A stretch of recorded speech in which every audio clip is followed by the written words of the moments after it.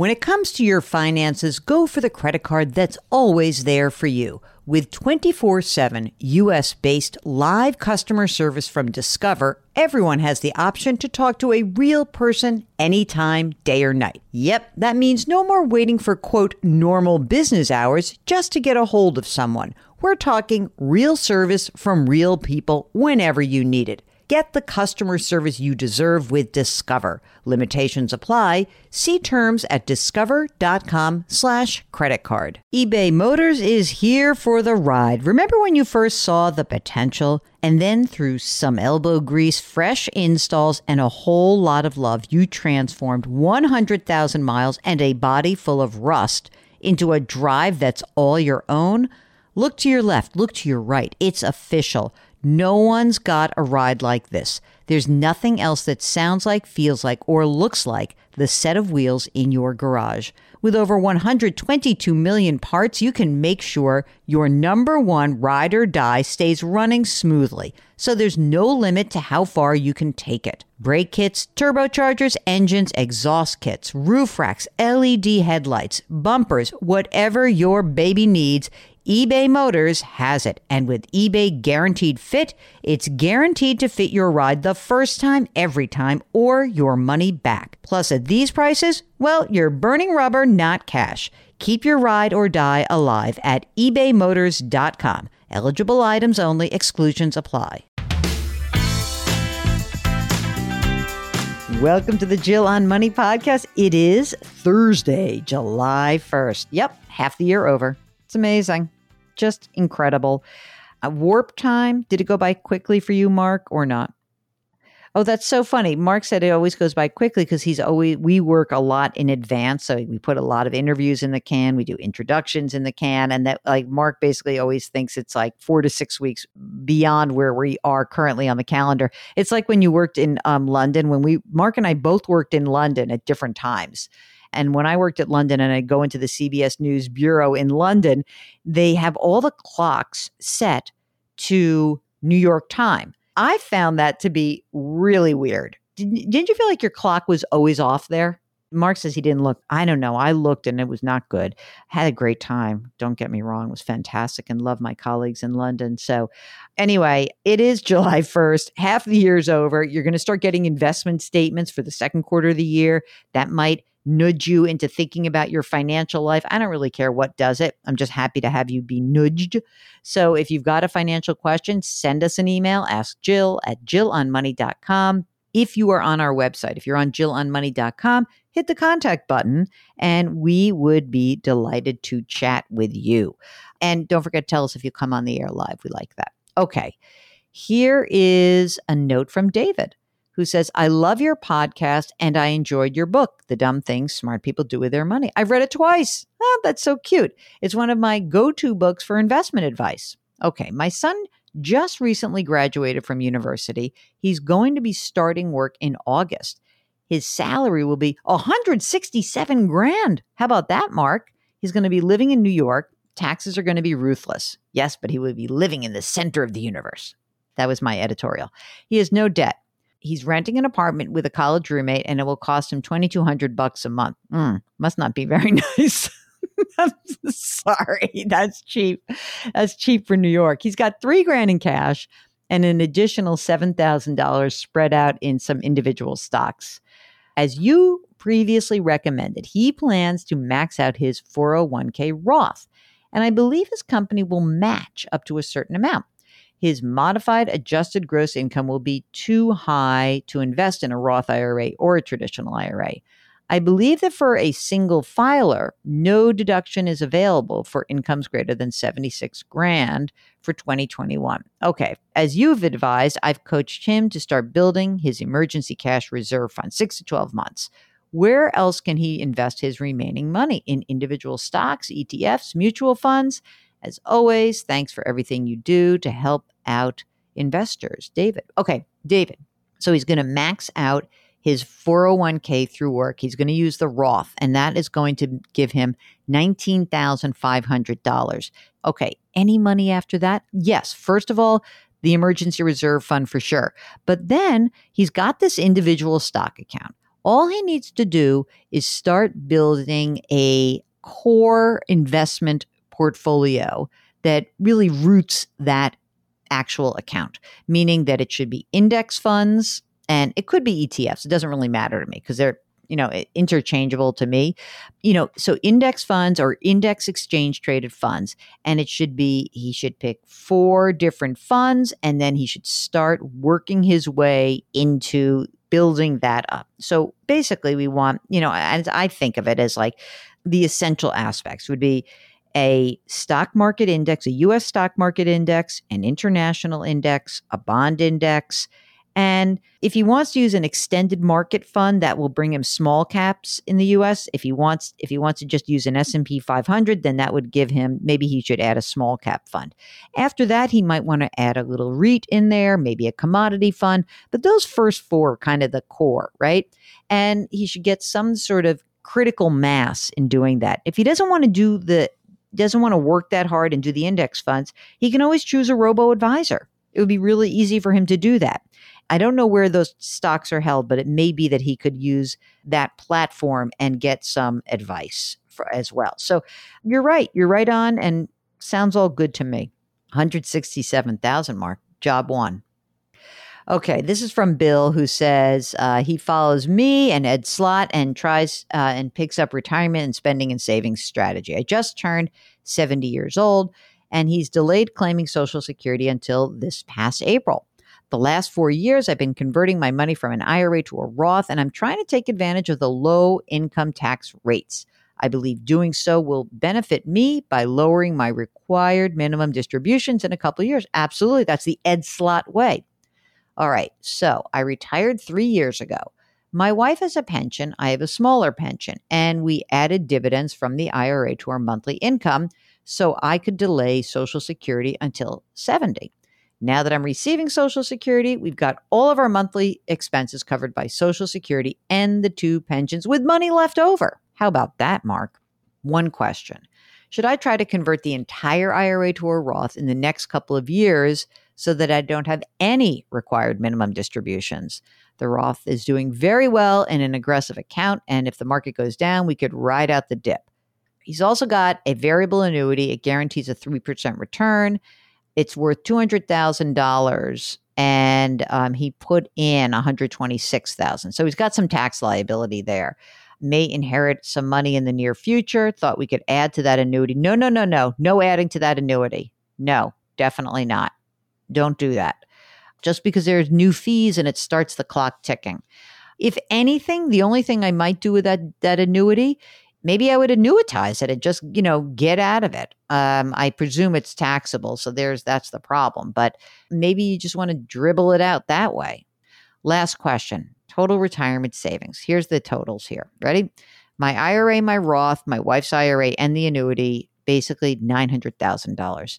Everything's covered for their income needs. And so he says, can we make withdrawals from our retirement savings using the 4% rule and feel comfortable that we're not going to run out of money in our retirement? Should we pull out 3? Why are you pulling money out at all? I don't understand this. I think it's just that he wants to know that he can pull money out, but I thought your needs are covered. If your needs are covered, then pull out when you need money, but you don't have to pull out money you don't have to make it a withdrawal rate. You can just let it go. I don't know. I don't see a problem. I would, you know what? Use your RMDs and that'll be the money you pull out of the accounts. What do you think of that as a game plan? Your different mindset should be you're totally covered and take money out when you need it. We don't want you to soak up all your liquidity doing the conversion. And, in general, there's no reason to use a 4% withdrawal rate. I mean, you could use a 2% withdrawal rate and your money is actually just there growing for you. I don't know. It doesn't seem, and it's very funny because I don't think you really need the money. So then it sort of feels like a moot question. All right. Kate says, good afternoon, Jill. Hope all is well. I listen to you every morning on my way to work, and I appreciate you being able to break down finances in a way I can comprehend. Boom. That's what we're trying to do here. Okay. I was able to take advantage of the crazy housing market. I sold my place after 6 years, and I walked away with a check for $94,000, paid off my student loans. I don't have any credit card debt. And now at age 40, I'm looking to rent for 1 to 2 years with my boyfriend before we buy a place of our own. I have $50,000 invested in the stock market. Not part of that 94,000, 21,000 in savings. I contribute to my 401k. I've got a steady job that which pays $50,000 a year. My question: I understand that I will likely be taxed within 1 to 2 years on my capital gains from the house sale. What's the best, smartest way to get the most out of my proceeds? I don't plan on touching the money. I was planning on placing it in my savings account at a credit union. Should I explore money market mutual funds or other available options? Any help, advice would be greatly appreciated. Well, first of all, you're renting for 1 to 2 years, which means I presume that some of this money, this 94 grand, you're going to need for the down payment for the new home. And if 1 year, then you just stick with whatever is super boring, like your credit union. And you can always go to depositaccounts.com and check out other money markets or savings accounts. You can check that out. If that's the case, you're going to be taxed on the interest. If you invest any part of that money and it grows, and then you were going to sell it, you would then be subject to the appreciation. However, I really don't think you should be taking too much risk for whatever part of the money you think you're going to be needing for your new home purchase. So that means keep it simple and cash or cash equivalents. Very boring. Okay. No, she's not going to pay capital gains on the house sale. She's owned the house for 6 years. So there will be no capital gains on the house. So you don't have to actually pay any tax on the money you made from the house. I thought you were talking about what you would have to pay on the accumulation after the sale of the house. So yeah, that's a beautiful thing about the tax code. If you're single and you earned less than $250,000 from the sale of your house, no tax due on that. So I don't think there's any tax due at all. Next up is Michael, who's got a question about an inherited IRA. Greetings to you, Jill and Mark. I'm a new listener at the recommendation of my boss, and I'm so glad I found you both. Oh, Mark, we love Michael's boss, and Michael now. You are part of the family. Michael writes, my mother died this past March, and I find myself inheriting half of her IRA. My sister got the other half. I've got so many questions. How do I invest? Does my portfolio have too much risk, not enough safety net? But I'm going to limit it to just one question. I'm 55 years old, and I will work another 10 years to increase my 401k value. It's currently worth about $680,000 and my pension. I also know the new rules with inherited IRAs mean that I must withdraw the total amount from the inherited IRA. This is true if you're not the spouse. Okay, gang? Got to do that within 10 years. Good. Okay, so Michael thinks he's going to take out 55 grand a year. Total in the account is $530,000, almost all stocks. My question is around my current liabilities. I went through a bankruptcy back in 2012. About halfway through the 5-year Chapter 13, I had to convert to a Chapter 7 due to increased medical expenses in 2014. I've been debt-free ever since, except my mortgage. I was able to keep my house during the bankruptcy. I was offered a loan modification, a 40-year loan with deferred balance, which means I still have over 30 years to go. I have an escrow account that covers property taxes and homeowners insurance. Monthly payment, including escrow, is, let's call it $875 a month. He's got a principal balance of about $157,000 and then a deferred balance, and the interest rate's pretty high.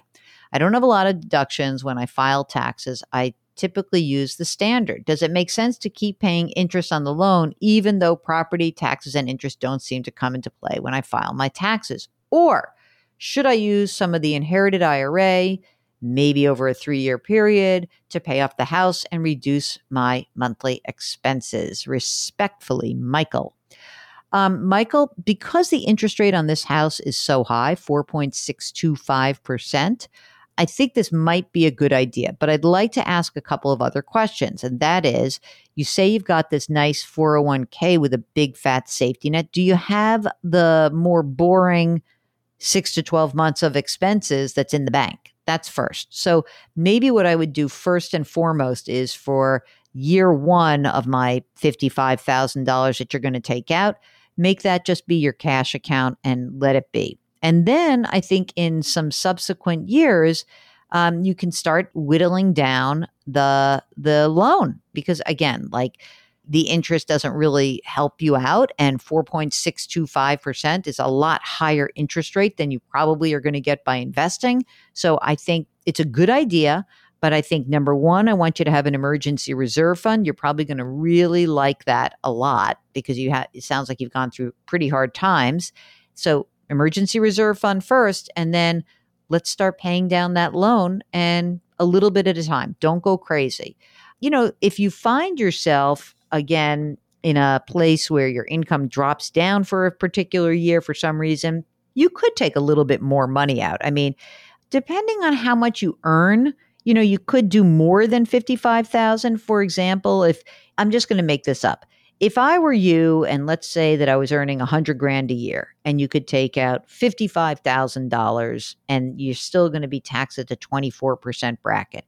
Maybe I would take out $65,000 and stay at that 24. I would take out as much money as I could to stay in my bracket. And I think that's probably going to be for you if you're single, 24%.